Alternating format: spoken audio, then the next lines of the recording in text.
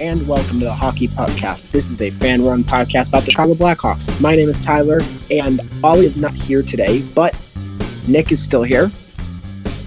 We won a game? Yeah, we did. Yeah. And John. How are you doing, John? It was a fun game that we won. It was a very fun game. And with that, let's get into some team news, looking at what's happened over the last week or so. First thing, this happened before our last recording, and we mentioned it a little bit, but now we got confirmation almost like the day after we recorded. So Jared Tenorti is going to miss some time because of some more problems involving getting hit in the face with pucks. And because of that, the Hawks called up Isaac Phillips, who up this point has now played 3 NHL games and this season, played 3 NHL games this season. And it's been up and down, I would say, for him. I would say that his first game was all right. The second game was really good. And the most recent game was really just a rough night for him overall. Yeah, the third game was probably his worst outing in the NHL, but I would say the other 2 nights were pretty solid. Plus, the fact in his first game, he ended up playing quite a bit of ice time because Jake McCabe left the game early with having to get his eye checked out for the rest of the game. So they relied on the young defenseman and Phillips and Mitchell pretty heavily in that first game for Isaac Phillips. Yeah. Isaac's been probably one of the best defensemen in the entire AHL, and definitely the best defenseman on the Rockford Ice Hogs. So it's good to see him finding success in the NHL at 21? Yeah, he's only 21. I think the plan for Isaac Phillips, and I hope this is the plan for Isaac Phillips, is that he gets a little taste of NHL experience this year, probably plays like 5-ish games.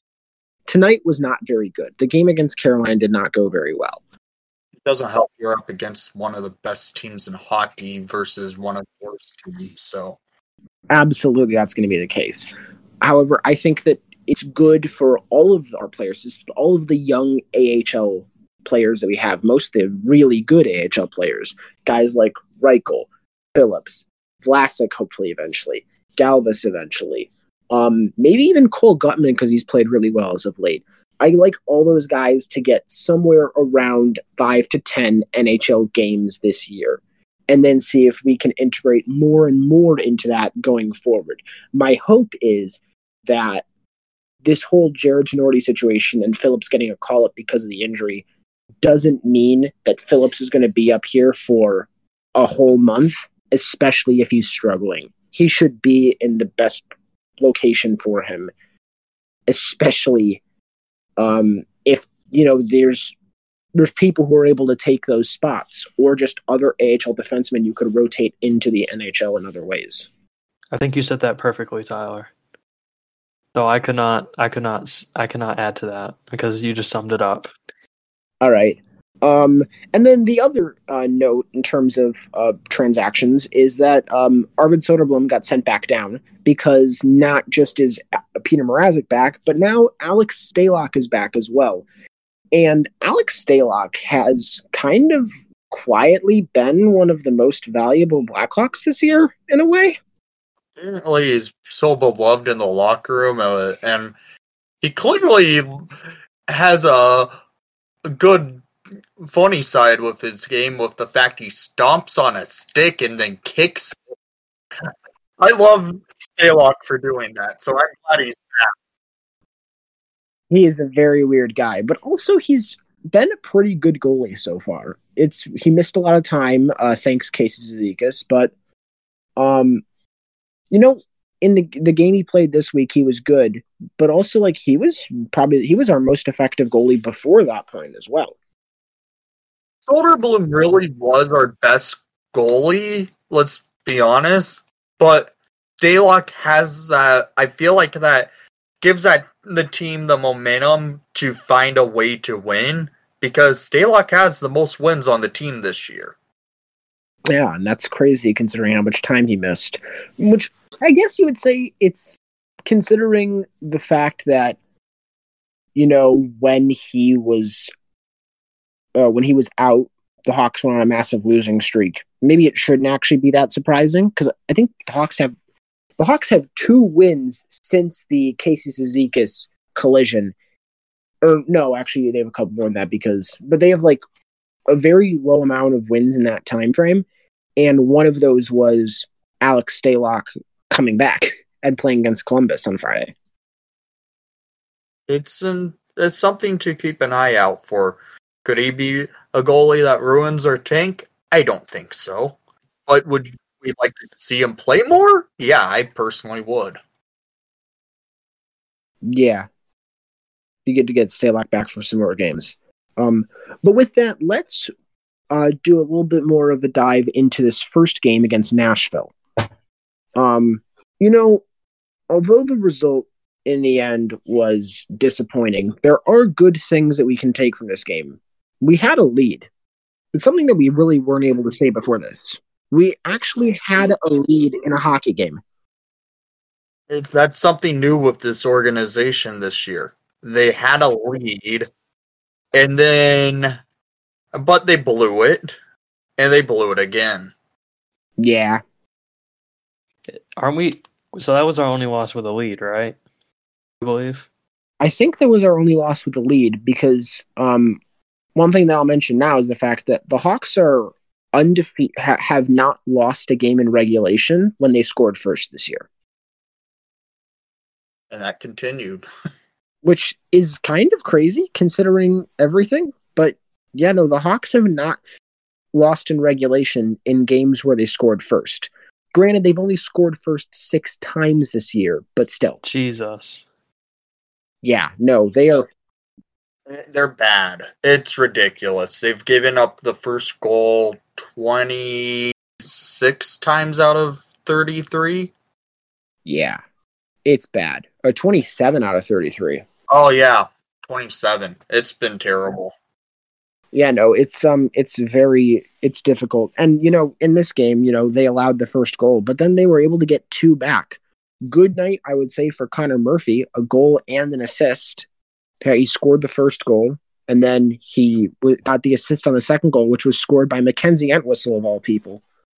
It feels like Connor Murphy's been struggling a little bit more this year than in years past, and that's obviously understandable. The team's awful, but it's just us. Like, it felt like he was always he was probably our best defenseman for the most part in the last couple of years. This year seems like he's been on and off a lot. Yeah. But we did get sparks of vintage Patrick Kane in this Nashville game also. Yeah, we did. Yeah, no, the Patrick Kane performance against Nashville it looked like, it's hard to describe. Because he was just shooting. He was shooting everything. In this game, Patrick Kane took 9 unblocked shots. 7 of them were on goal. And he accumulated off his own stick a total expected goals of 0.71. Frankly, with those numbers, I know that it's technically less than 1 XG, but that's really unlucky for you to take 7 shots on goal in a game and not score once. I really don't know how he ended that game with no goals. I don't know either, but let's be honest, that game did spark him for the next. Yes, it did. We'll get to that in a bit. But one thing that was frustrating, and would probably be more frustrating if this team was actually competitive in most of their games, something that I always would say for years, I learned it from my dad from a very young age, don't give up goals at the end of periods. And the Hawks, with a 2-1 lead, one of their very few leads they've had in the last 6-ish weeks, give up a goal to tie the game with 5 seconds left in the second period. And that right there was a momentum killer that caused what happened in the third. Yep, it was a backbreaker for sure. The Duchesne goal with 5 seconds left killed the Hawks with any form of momentum going into the third period.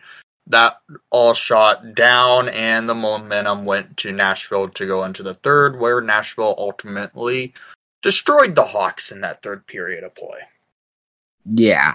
If you're playing well and then you let up that last goal at the end of the period, it could go really well for you, and you just like bounce back the next period, or you falter, and we faltered.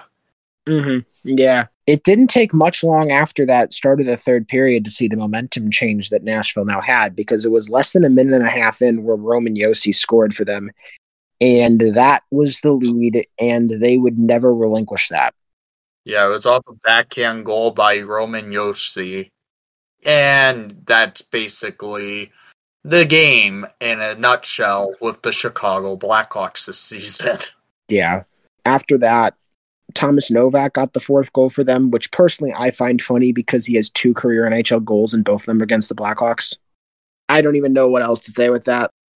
It's a guy that no one heard of until he scores against the Hawks. Yeah, he scored both of his career NHL goals against the Blackhawks. I believe he's been a bit of an Ice Hogs killer too when he's played for the Admirals. Yeah. I think he scored at least one time in that, like, what was the final score of that game? Like 7-5, I think. Oh goodness, there was a 7-5 game with Ice Hogs this year. Remember the one I was talking about last time where we went back and forth, and then the third period we took over? I think he scored in that game a couple times at least. Yeah, so he just likes to score against the Hawks organization in all capacities.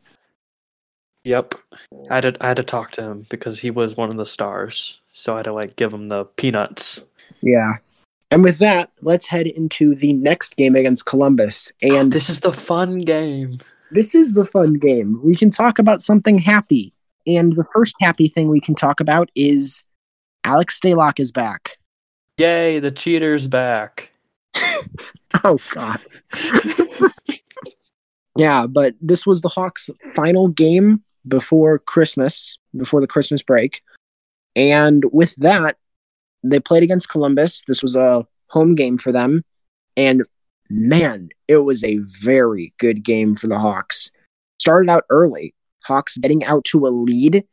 And of all people, it was Patrick Kane shooting the puck just like he did the night before.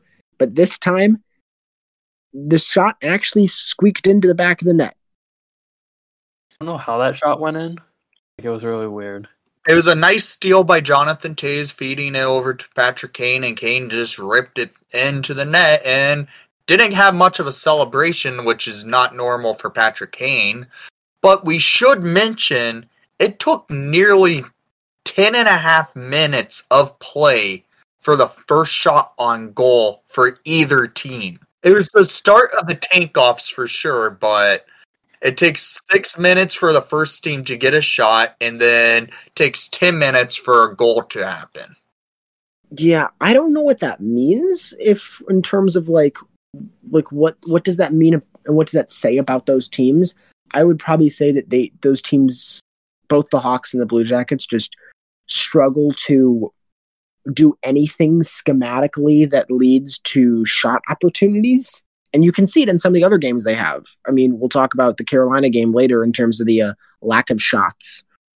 But kind of the similar thing. The Hawks just struggling to get shots across the entire game. Not just the beginning, but especially the beginning. Yeah.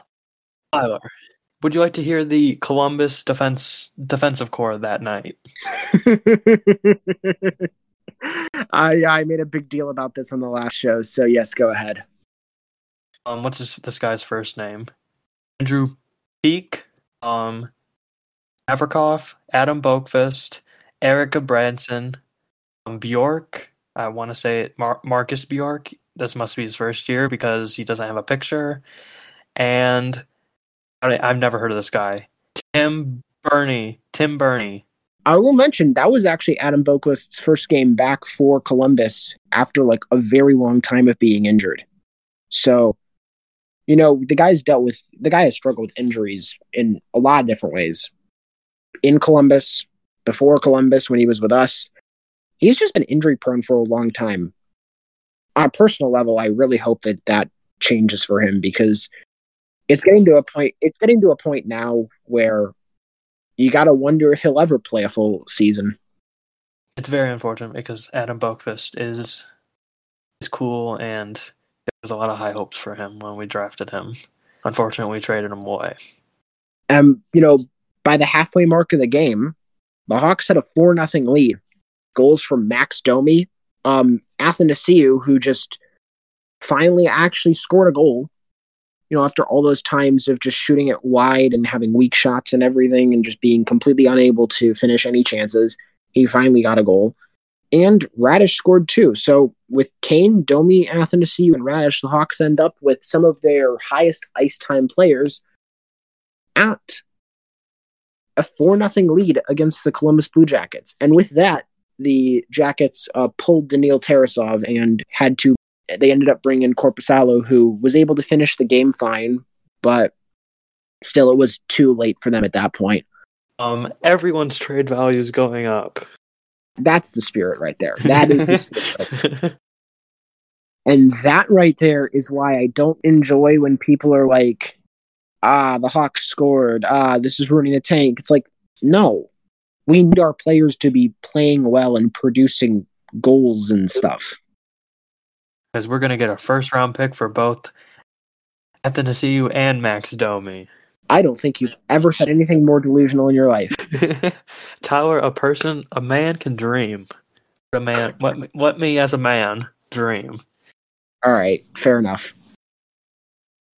And as I said before, this was Alex Stalock's return to the Hawks lineup, and in his first game back, he only allowed 2 goals on 29 shots. Really good return for him. Stable goaltending, something that we weren't really seeing with Mrazek. By the end of his time with the NHL team as of late, we really weren't seeing that with Soderblom either. So getting Stalock back is big, and it was good to see because he was playing well, and it's good to see that he's still playing as well as he did before he got hurt.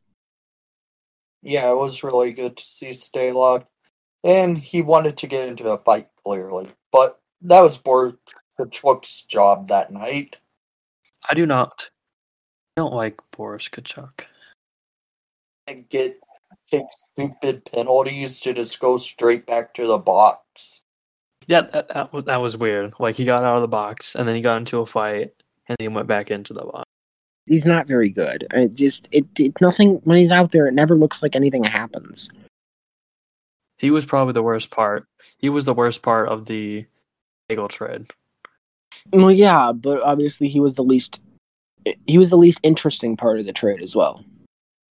Truth. And after that, the Hawks won that game. The Blue Jackets made it interesting. They scored 2 goals back, but before anything could really happen because of it, Jonathan Toews puts in the game to cap it off, and any chance of a Columbus comeback was done at that point. Anyone else feel, because we're the 2022 Chicago Blackhawks, they were going to come back when they were at 2 goals? Yes. When it was 4-2. Oh, yes. 100% yes. Yeah. I know it's Columbus. I honestly felt that was possible regardless. I mean, anything's possible with this team. We're not that good. But yeah, 1-1 week for the Hawks. They head off to Christmas break, and they come back this Tuesday against the Carolina Hurricanes. And the travel situation was a little bit unique for them.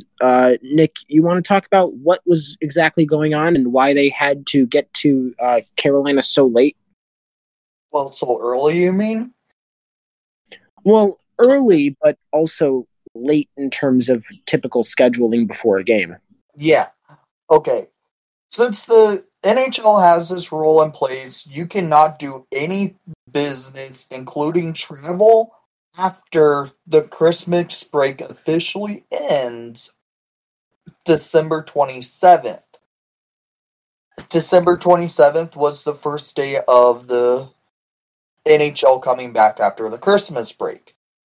So, teams like the Hawks, who were on the road, had to travel. And they had to travel the day of the game. The Hawks left Chicago at 6:15 a.m. from O'Hare. They didn't arrive into Raleigh, North Carolina until 8:15 a.m. Eastern Time. And the Hawks had a practice at 10 o'clock in the morning with a game starting at 7 o'clock Eastern Time, 6 o'clock Central. So traveling was a disaster. And I think that I know this is a bad team, but I also think that this team has usually not been as bad as they were against the Carolina Hurricanes. And I do think that an element of that performance did come from the whole travel situation. Because you look at the travel situation and then you look at how they played tonight, it's not even really worth our time to go through the goals and anything and really discuss it. The Hawks lost 3-0 to the Carolina Hurricanes, and they got outshot 49-24. It was a game of being outclassed, clearly. Mm-hmm. The Carolina Hurricane goalies continue to own us. And this was a former Blackhawk goalie going for a revenge game, clearly. Yes, it was Antti Ranta, which, of course, I found hilarious because the guy who stole his backup job, Scott Darling, was in the studio tonight. Yep. And they also showed the stats for Antti Ranta in his career against the Hawks. He has like a .945 save percentage, and that was before tonight when he got a shutout. But he didn't face a lot of high-quality opportunities. No, not at all. But I think that after tonight, he would have like a career .950 plus save percentage against the Chicago Blackhawks, which were, of course, his first NHL team. When Jason Dickinson's your leading shot getter... I'm sorry, did you say that the leading shot guy for the Hawks tonight was Jason Dickinson? Correct. Oh my goodness. The Athanasiu Dickinson-Lafferty line tonight, they were really the only ones who created any semblance of chances. Everyone else was just getting shelled the entire night. Yeah, it was a game of being outclassed in the third line of Jason Dickinson, Sam Lafferty, and Andreas Athanasiu being the only ones to show up to play. It's not good. And the fact Dickinson led the team in shots tonight, that's not good either. I want to go back to the Antti Ranta thing. Well, I just looked up his stats, and he's in everything. He's had a sub 900 save percentage in his last 5 games. He was not on a good run, but he does have a good career against the Hawks. Right. So, remember how we mentioned earlier, if a goalie's struggling, they want to play us? Well, Antti Ranta... I'm going to be honest.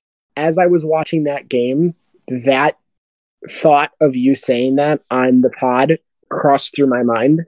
So maybe Antti Ranta will now turn it around. Struggling goalies do want to play us, and you know what? We should maybe track Antti Ranta going forward and see how he does over his next 5 games and see if this really was a turning point for him. Do you want to know his lowest save percentage in the last 5 games that he's played? Is it under 800? Is 800 against the St. Louis Blues. He allowed 3 goals on 15 shots. Oh, that's awful. 800 save percentage. That's a really bad game. His highest was 900 against the Flames. Yeah, no, he was on a bit of a cold streak, which again, struggling goalies want to play us. You got his wish. Despite the fact that the Hawks really didn't put up much of a fight in this game, Peter Mrazek played rather well despite it. I mean, he allowed 3 goals on 49 shots against. I know that some of those goals weren't the best, but considering the fact that he was shelled and shown 49 shots tonight, I would say I thought he played rather well. He played well, but he's still the tank commander. He is the tank commander. Peter Mrazek is our tank commander. Charge. With that, let's get into our player of the week for the Hawks. Over our last 3 games, Nashville and Columbus and the game against Carolina. who do you guys have as your player of the week for the Hawks? Nick. Well, kind of difficult with 2 losses and 1 win, but I gotta give it to number 88, Patrick Kane. Just because he had a 3-point night the other night against Columbus, and a 7-shot on goal against Nashville. I have to give it to Kaner. Yeah, totally understandable. John? I'll give it to Mrazek just for the simple fact that he played in today's game and faced 49 shots, and he only allowed 3 goals.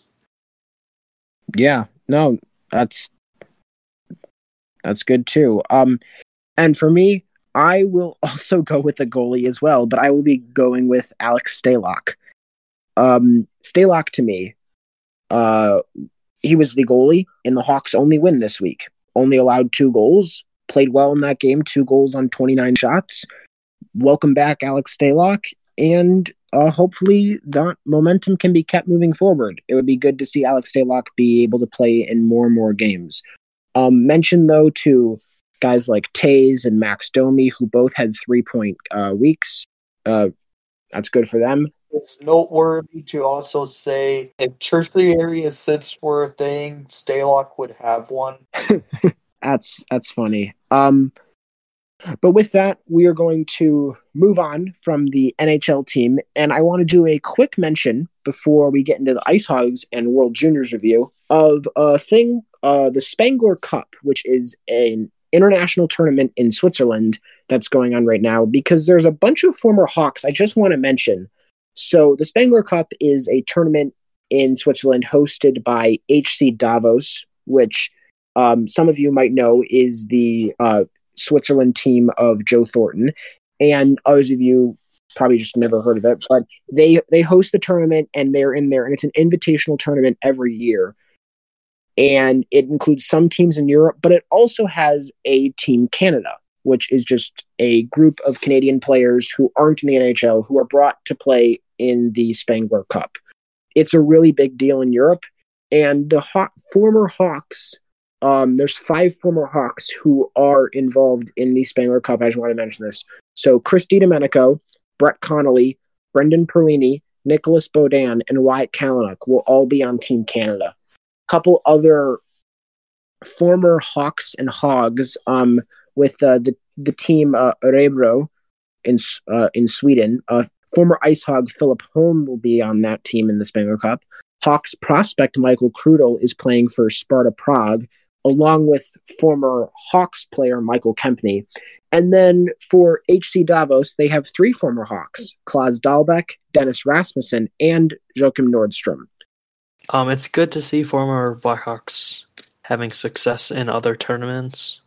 Like, they made the team, because not everyone has that honor to make the team. And fun fact, HC's Davos is the former team of Patrick Kane during the Spengler Cup of 2012. Mm-hmm. Yeah. He played for BLBN during the Swiss League that year, but when he went to the Spengler Cup, he played for Davos. Probably would have played for Team Canada if he was Canadian, but he's American, obviously, so he didn't do that. But he did play in the Spengler Cup, and he is I believe a Spengler Cup champion, you said? He won the Spengler Cup that year. That's cool. And with that, let's move into the Rockford Ice Hogs report. Big news for the Ice Hogs. As we've mentioned in the past, I believe, Joey Z did leave the team for some personal reasons about 2 months ago. The Hawks have hired a brand new play-by-play guy, Mike Folta. So, John, I don't think you really know much about Mike Folta yet. I do not. Nothing at all. Okay.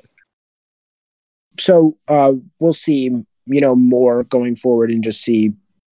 I'm guessing you'll have opportunities to meet him and see more about what's up there, but we'll see how that's going, because it's good that the Ice Hogs were able to get a new full-time announcer, because beforehand they were doing, I believe it was Gil Brandt who was taking care of that.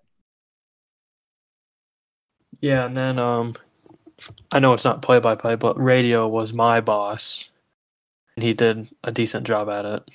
And I know Joe Brand of WGN Radio also did, and he was doing a good job at it. So they kind of have a revolving door at people announcing games. Sounds familiar, doesn't it? Yeah, but it looks like things are starting to calm for the Ice Hogs now, dealing with the whole replacing Joey Z situation. But it looks good now for them. And let's get on to the games on the ice.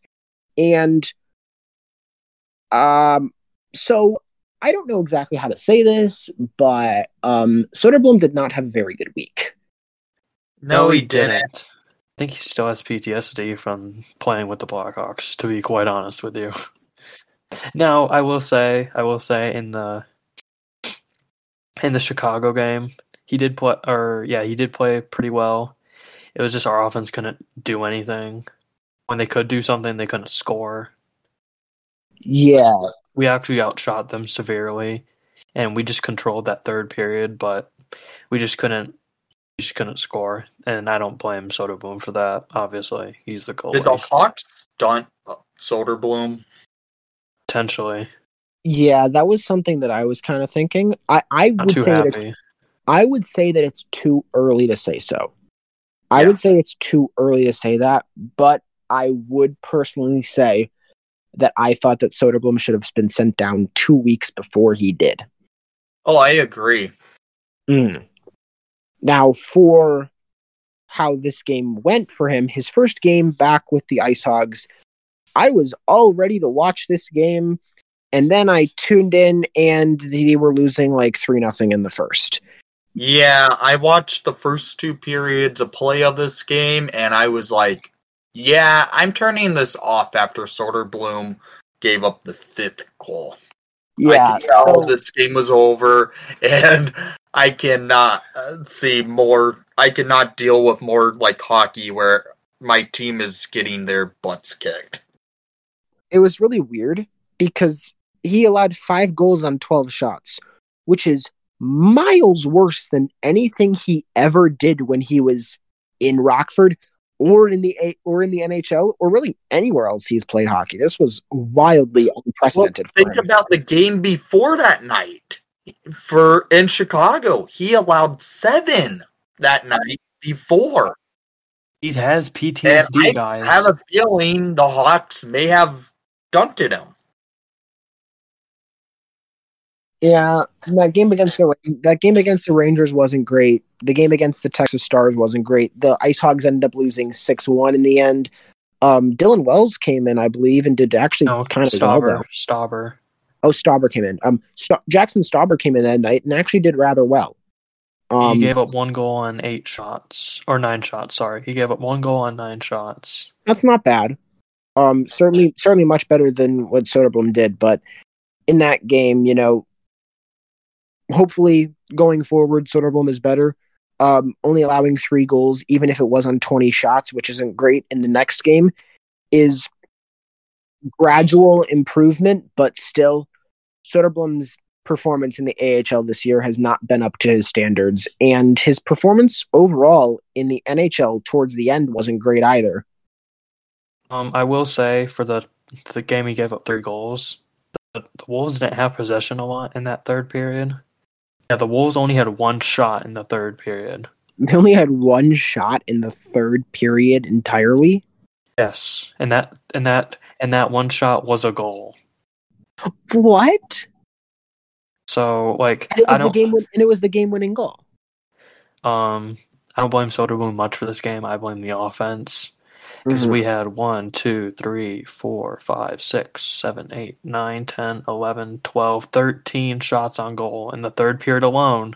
Couldn't score. Yeah. Wasn't the best situation. The night after Soderblom had not a very good game, the Ice Hogs did get a win.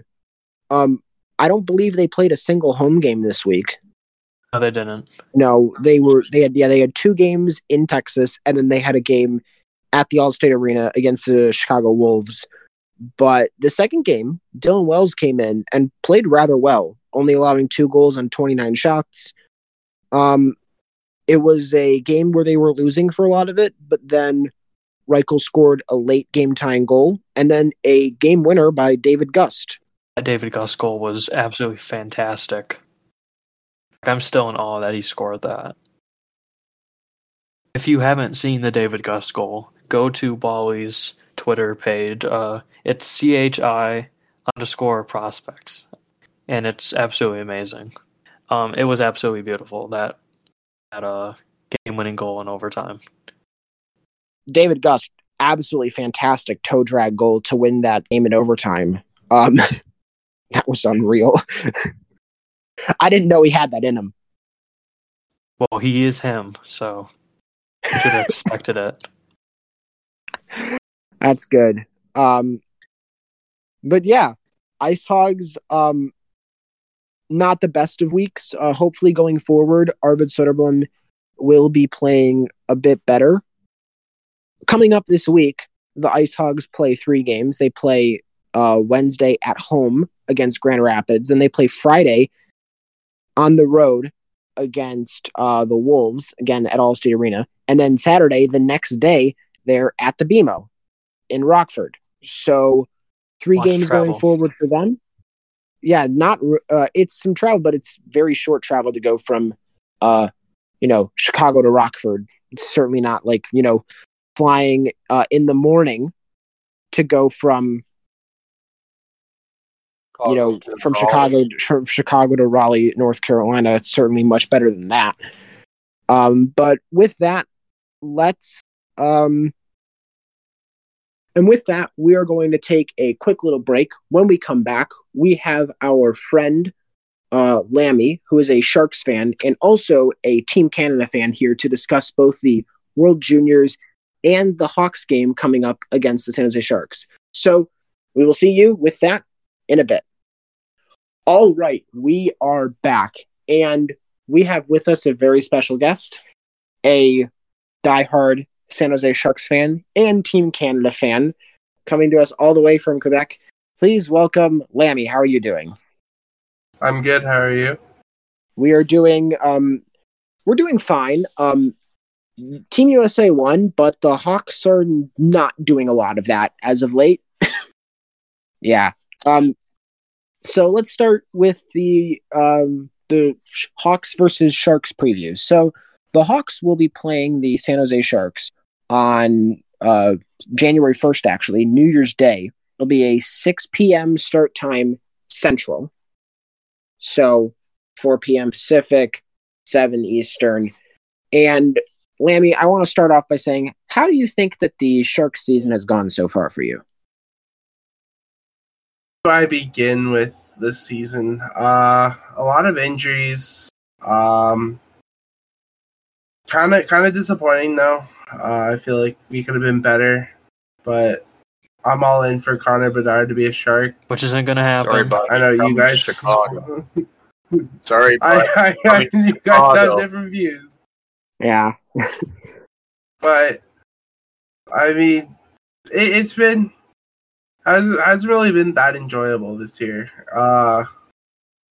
Mainly because of injuries, but mostly just not winning games. At least you have Erik Karlsson producing for you. Shocker. Yeah, no. Erik Karlsson has turned back the clock and then some. I'm excited for that, and I'm enjoying it. Surprisingly, him and Meyer have been really good this year. Karlsson just been one of the best defensemen. Hopefully he wins the Norris. But, I mean, he can't be carrying this team if, they want to win games. Everyone else got to step in and help. Yeah, and with that, let's talk about some of the other players who are kind of, top performers on the team so far. You got Timo Meier, who's playing extremely well this year. Along with him, you have Thomas Hertl and Logan Couture. The biggest names on the team who are playing really well. Outside of those big four names, who would you say is a player to watch in the San Jose Sharks that most other teams and most of their fan bases don't know about but should be talking about more? I will give you a defenseman and a forward. So, on defense, he kind of just got injured tonight. So, I don't know if he'll be playing, but Matt Benning really solid defensively. He's been really, really good for this team and, helping in all departments. And then forward, probably Nico Sturm. He's been the leader. When the Sharks started off awfully this season, he stepped up, talked with the media about it. He's really been really useful, surprisingly. I think he's having one of his best seasons right now this year in the same role he had last year. So those are the two guys who I'd probably watch out for. Yeah, Nico Sturm. Last year he was on the Cup-winning Colorado Avalanche, and then he signed a 3-year contract in San Jose. So, it's good experience. Good guy to bring into the group, someone who's won a cup. And you have some other guys in the team who've won a cup as well. Most specifically, Nick Bonino. No, we don't talk about that one. Is he not having the best year? No, he started off really quiet, and then kind of recently he's gotten better. He had I think it was a 5 or 4 game goal streak. That was his first 4 goals of the year. But he's been decent, somewhat on the penalty kill when he played. Yeah. And then who do you think would probably be the goalie who starts talk about both of them because, either of them could play. Probably. David Quinn, they can go either way. But if I had to guess, it'd probably be Reimer. Kakinen, he had one good game this year, really. He hasn't really, been doing good. He hasn't really had a good career anyways. Reimer kind of has been good this year at times. At times he kind of carried our team a bit. But, the game we just had tonight versus Vancouver, kind of iffy. Some shots he should have saved, but either a goalie starts that game, I'll be fine with. Okay. And then another guy I want to mention, just because, as you probably know, my second favorite team is the Leafs. So this guy holds a certain place in my heart. Alexander Barabanov. What a great trade that was. What a great trade. Yeah, he just never did anything with the Leafs. And then just because they never gave him any minutes. And then he just goes to the Sharks because he gets real opportunity. I think that if he never got that chance, he would be playing in the KHL right now. Just because he never would have gotten his shot. But 21 points in 30 games for the Sharks, not including tonight, I don't think. But I don't think he did anything tonight, but he's been surprisingly good. Yeah. With all that said, the Sharks, obviously not a great team. The Blackhawks this year have been an extremely physical team. They out-hit their opponents in the majority of games we played. Win or lose, more often lose. How do the Sharks match up with that? I really don't even know. This team's kind of been all over the place this year with everything. And sometimes they can be physical, sometimes they're not. They're very inconsistent. So, probably will tell a game before how they might even go into this. Do you think there could be a potential of the Sharks giving up 2 shorthanded goals this time around because we knew what happened last time the two teams faced? I think that's a good question. But unfortunately, right now we have the best penalty kill in the league, so anything's possible. Well, yeah, but the penalty killers don't play defense on the power play. Yeah. The Sharks have the best penalty kill in the league? Yeah. Really? Yeah. That's crazy. I did not expect that. That's their only good thing this season, really, to come out of it, besides Erik Karlsson. And I think last year we were a top 5 also. Mm. But that's actually an interesting matchup. I would be shocked if the Hawks score a power play goal against the Sharks because our power play, the numbers might be all right, but if you look at how they've been in their last 20 games, It's a nightmare. Especially with McKenzie and Whistle on a power play unit. That should never be a thing, and it continues to be a thing. I'm sorry to hear that. The Sharks are actually 17th. Sharks are 17th on the power play. Yeah, Are we on the our penalty kill's not that great either. Oh, we're 28th. Yee. Yeah. It's not very good. No, they could score a power play goal on us. Now you're expecting too much. I mean, wouldn't it be me expecting too much of our defense to stop you from scoring a power play goal? You know what? Good point. All right. Leading up to this game, the Sharks schedule, they have similar schedule to what the Blackhawks have. They had a game on Tuesday, then they have another game on Thursday, another game on Saturday, which is New Year's Eve, and then they play once again on New Year's Day against the Hawks. Now, you guys will be coming into town. Also, I believe the Hawks will be coming into town. You will be in Dallas the night before. We'll be in Columbus the night before. Both teams will be on the second half of a back-to-back. Hawks will have shorter travel, though. They will have shorter travel. Lamy, all things considered, what are your score predictions for the Blackhawks game against the Sharks on New Year's Day, Sunday evening? I don't think it's going to be high scoring, so I'm probably going to say 2-1 Hawks. 2-1 for the Hawks. All right. Nick, what do you got? Predicting a 4-2 Hawks win with 2 shorthanded goals again. All right. And then, John, for this game? I have us at a... Let's see. I have us at a 4-3 San Jose Sharks win. Regulation. Okay. All right. And then I will say for this game, I'm going to go with a 2-1 Sharks win in the shootout. What time is the game for the Sharks on New Year's Eve, by the way? They play at 7 at night. Okay, the Hawks play at 12. So yeah, the Hawks are a noon game, so it'll be even less travel restrictions for them.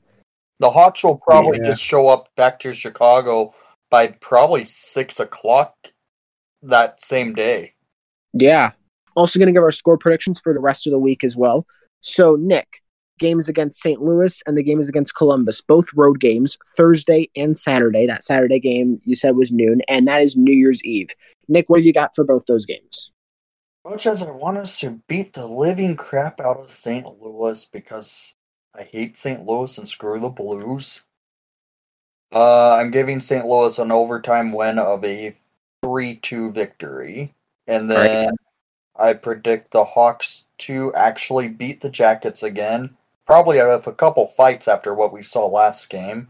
We'll see a 3-1 win. And then with the San Jose prediction you got, that would be 5 points in 6 games for you? Yeah.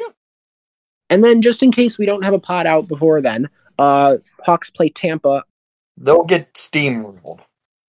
I'm not even giving a score. They'll just get steamrolled. That's it? Just steamrolled, whatever that score means? Yes, it means they're going to get blown out, probably, let's just say a 6-1 loss. 6-1 loss. Okay, matching that game against Boston. Yes. All right, John, St. Louis, Columbus, and then Tampa predictions. So St. Louis, I will predict a 3-2 victory, unfortunately, for the St. Louis Blues, and I have a prediction. Jordan Binnington will act like a POS at least one time. That's not a prediction. That happens every night. Such a clown. Over under 2.5 penalty minutes, Jordan Binnington. Over. Smash it. Smash him Yeah, over. go with it. Let's give him a game misconduct, so 10. I'm giving it the over. The game misconduct for Jordan Bennington. All right, Columbus game, John. I will predict a 5-2 victory for Columbus, just to do the opposite of what happened last game. So that you have 3 straight losses for the Hawks. Yeah. And then that heading into actually 4 straight losses for you, including tonight's game against Carolina. That heads into the game against Tampa on the 3rd. What do you got there? Steamrolled, as Nick would say. All right. And then for me, I'm going to go with the St. Louis game. I think that'll be like a 4-1 loss with 4-2 with that second goal being an empty netter. Columbus, I'll say that game is an overtime win, 3-2. Overtime winner, Max Domi. And then Tampa, this will be the only game in the year where I will actually root for the Hawks to lose because I want a Brandon Hagel hat trick. I think the Hawks lose 7-0. Jesus. That's not out of the realm of possibilities. It could happen. Let's be honest, the players have revenge games on their docket. They tend to beat us. All right. And then with all that, Lamy, the Sharks have 3 games coming up this week. They have Philly on Thursday. That's a home game. Dallas on Saturday. That is an away game. And then Chicago on Saturday. That's an away game. You already told us what you think for the game against Chicago. What are your predictions for your games against Philly and Dallas? All right, Philly. It's gonna probably be a close game. 2 teams that are just not being good this year. Philly had a hot start, but I'll probably say 3-2 Sharks. All right. And then Dallas, probably 5-2. Dallas Sharks just not good against teams that are good this year, so not going to be a fun one. Yeah. And with that, we'd head into our World Juniors preview / recap so far, because Lamy is also our Team Canada expert. Pain. Yeah, so obviously the Hawks fans are following Team Canada a lot because there are 4 Hawks prospects on Team Canada: Kevin Korchinski, Nolan Allen, Colton Dock, and Ethan Del Mastro. What stood out to you in that first game for Canada against the Czechs? And more importantly, what happened? So Sharks prospect Benjamin Gudra just, kind of didn't have a good game. So I feel like that's pretty much how to sum it up about the game. So you're telling me he's a fraud? No. Yeah, that wasn't. I would certainly say that wasn't the best performance I ever saw. Kind of embarrassing. Yeah. Personally, my favorite player to watch all night was Ethan Del Mastro because he would just steamroll anyone that came in his path. He didn't get a penalty like Zach Dean. Oh yeah, no, Zach Dean. That happened. A lot of controversy on that, though. Yeah, I didn't really think it was a major. But IIHF rules it is. Yeah. Lamy, I also want to ask you, what other Sharks prospects are at the World Juniors this year? So there's Sweden, Philip Bysted, or Bysted, I think it is. Yeah, and that's it. Bysted played well against Austria. I know it's Austria, but he still played really well. Yeah, and I think he had an assist versus Germany. I forget who they played. Yeah, Germany. Yeah. And then anyone else? Nope, that's it. You guys only have 1 prospect at the World Juniors this year? We have 2. When we have Gudra. Oh, Gudra. So we were supposed to have 3, but he's hurt. It was Sweden guy, Havlid. Oh, Matthias Havlid. He was supposed to make the team, but he kind of got hurt and just did not play. Okay. So I think the one thing with Canada is it seems like they're probably going to be going with Milic going forward. I wouldn't hate that. If Gudra plays the same way he did if he gets another start, I'm Milic all the way. All right. And I know, obviously, it's not good when you start off the tournament the way that the Canadians did, but I don't think anyone here has any issues of them, reaching the quarterfinals or anything. Like, they're going to be fine with that. There's no worries about that. You don't have any concerns there. They're still going to reach the knockout tournament. I always do find it weird with the World Juniors. I think people overrate the group stage because, like, the most important thing is you just get into the knockouts, and 80% of the teams in the World Juniors get into the knockouts. The thing is, the first team, there has not been a World Junior champion, though, that has lost the first game of the World Junior tournament. Yes. To counteract that point, Sweden always has dominant group stage performances. They win the majority of their group matches, and they have 2 gold medals in the last 40 years. So having a dominant group stage performance doesn't necessarily mean you're going to win it all. It's all about what you do in that quarterfinal game, because that's how you get into the medal round. By the time that we have our next pod, obviously Lamy won't be here, but by the time that we have our next pod, the tournament won't be over. But I do want to ask everyone this question. What's your prediction for the winner of the tournament after seeing what's happened so far in these first 2 days? I still think Canada does end up getting the gold. And then I predict Sweden and Finland to come out with bronze and silver. All right. John, any thoughts? I think Canada will probably win the gold. They're just too good. They have Adam Fantilli. They have Connor Bedard. They have Evan Korchinski. They have all these amazing prospects. They're probably going to win the gold and break that streak of what you said earlier, that with the whole losing their first game. Yeah, losing the first game, never winning the whole thing. Mm-hmm. Yeah. And I kind of feel the same way. Watch out for Germany, though. I think that Germany could be a surprise semifinalist.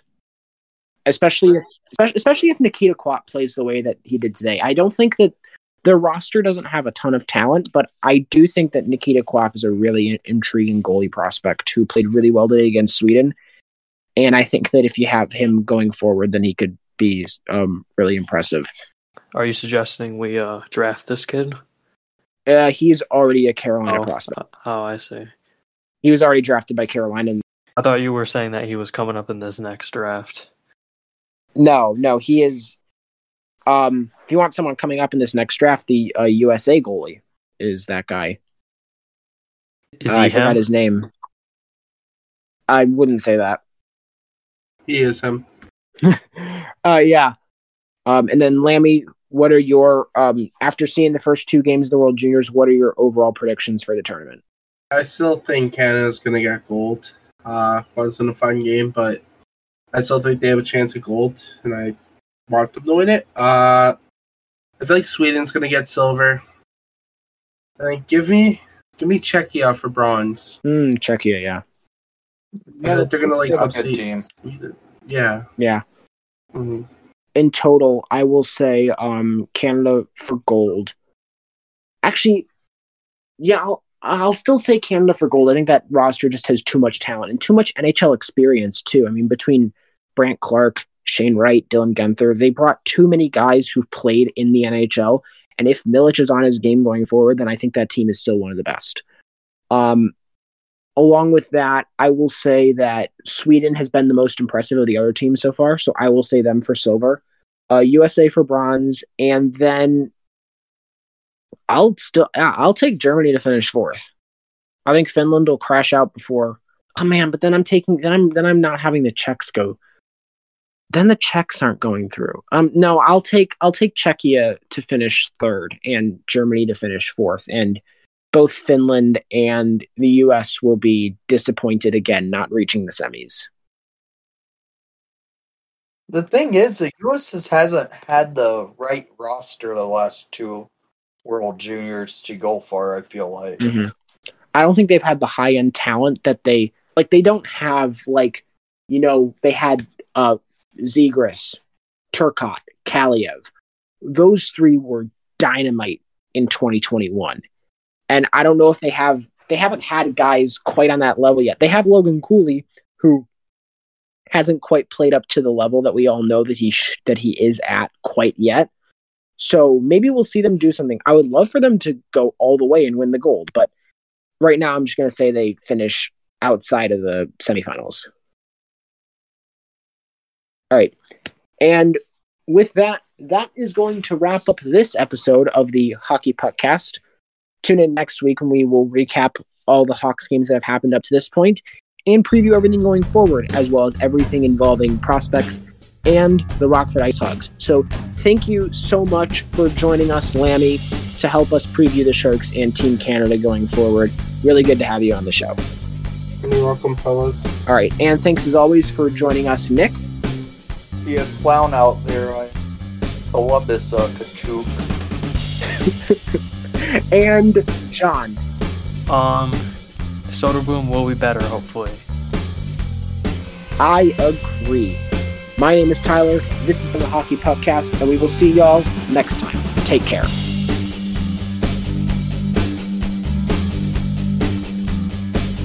Music for this podcast was Cool Rock by Kevin MacLeod, licensed under Creative Commons by Attribution 4.0 license. Find out more at creativecommons.org/licenses/by BY/4.0.